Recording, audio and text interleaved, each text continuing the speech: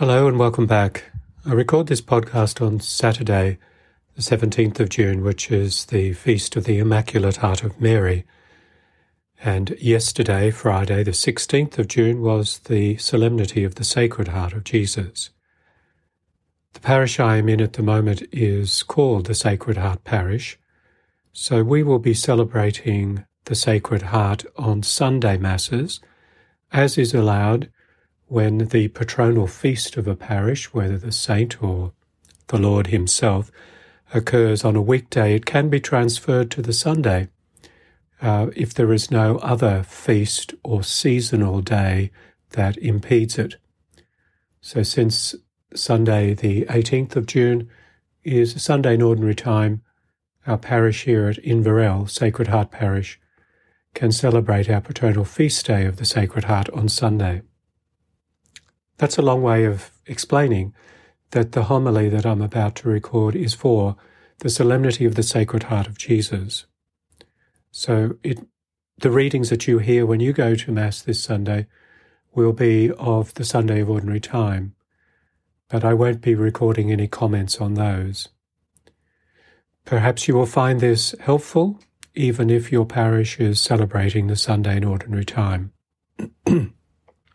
The last thing to say is that these two hearts, the Immaculate Heart of Mary and the Sacred Heart of Jesus, are intimately entwined and so closely connected that the desires of the Sacred Heart are in the Immaculate Heart of Mary.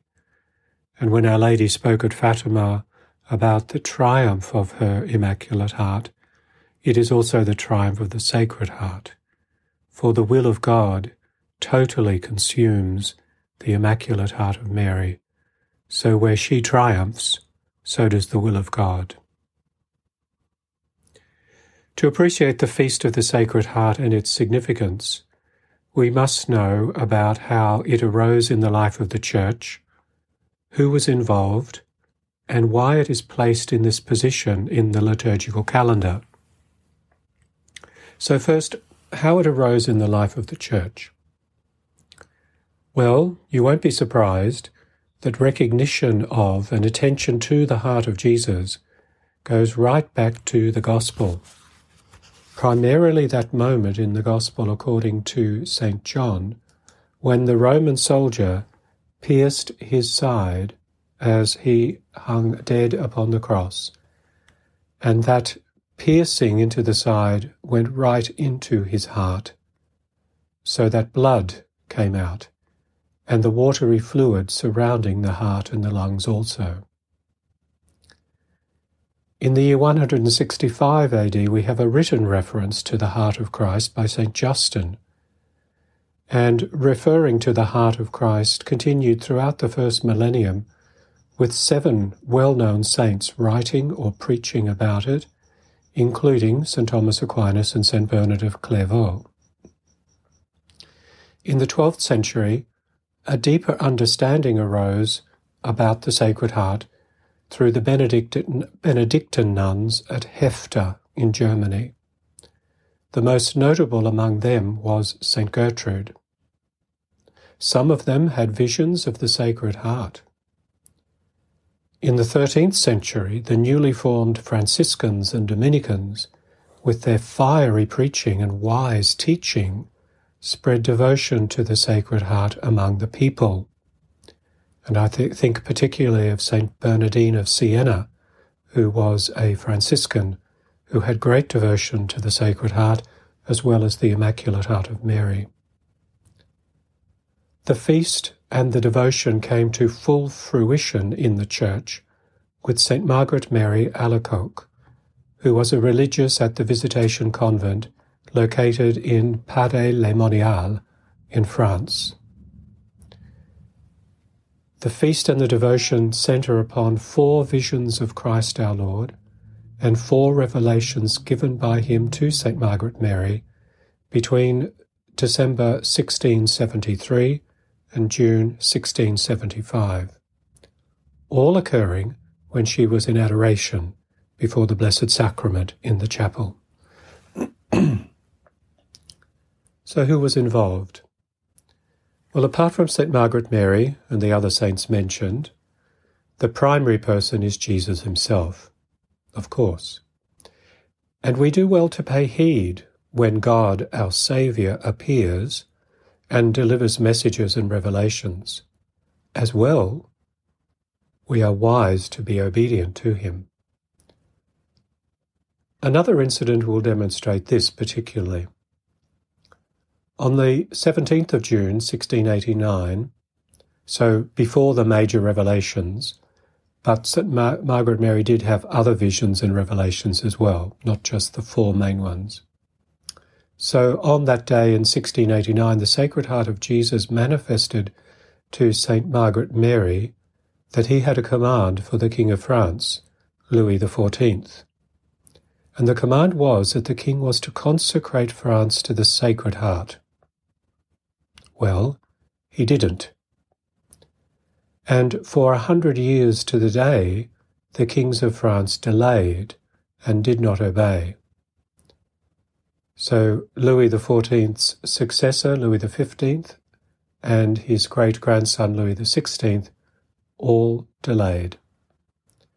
And so on the 17th of June, 1789, 100 years to the day, the King of France was stripped of his legislative authority by the upstart Third Estate.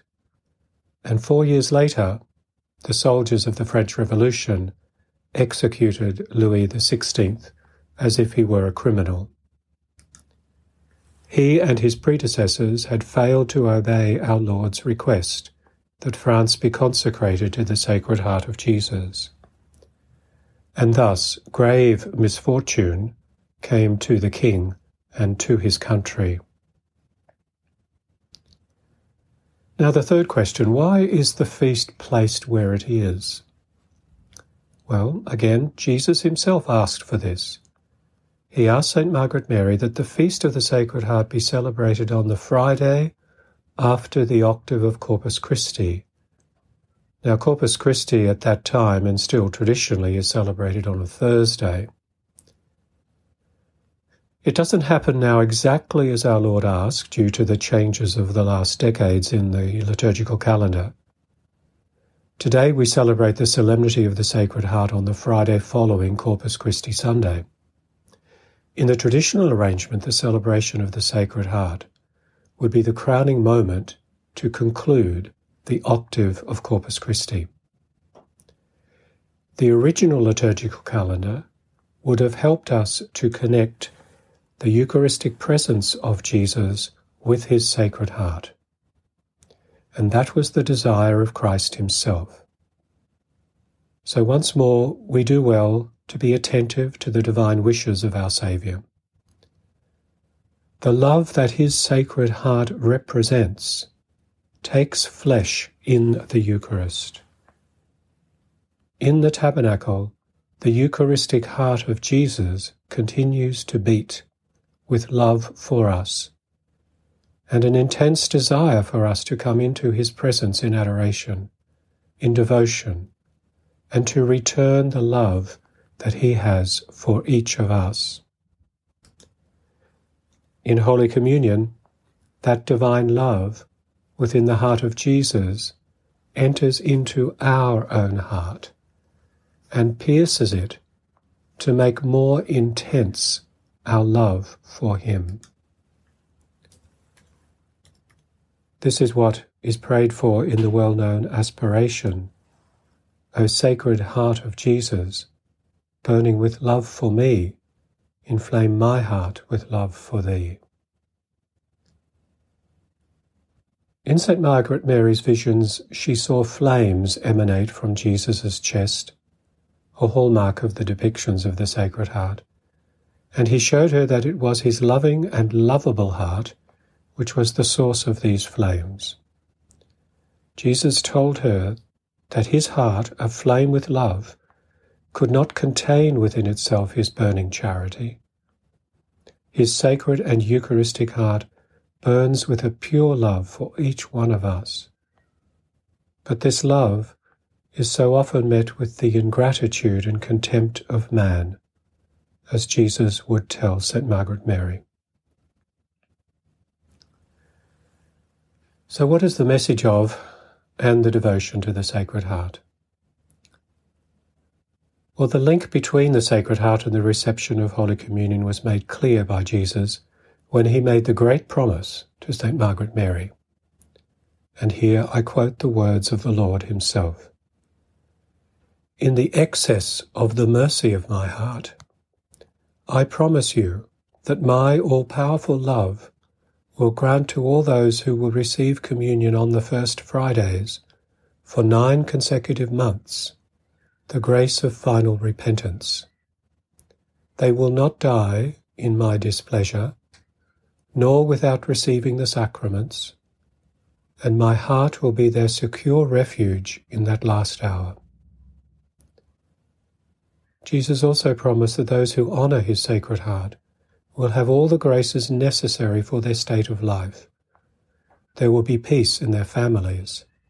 He would console them in all their troubles and abundantly bless all their undertakings. With such amazing promises, how could we not honour and love the most Sacred Heart of Jesus?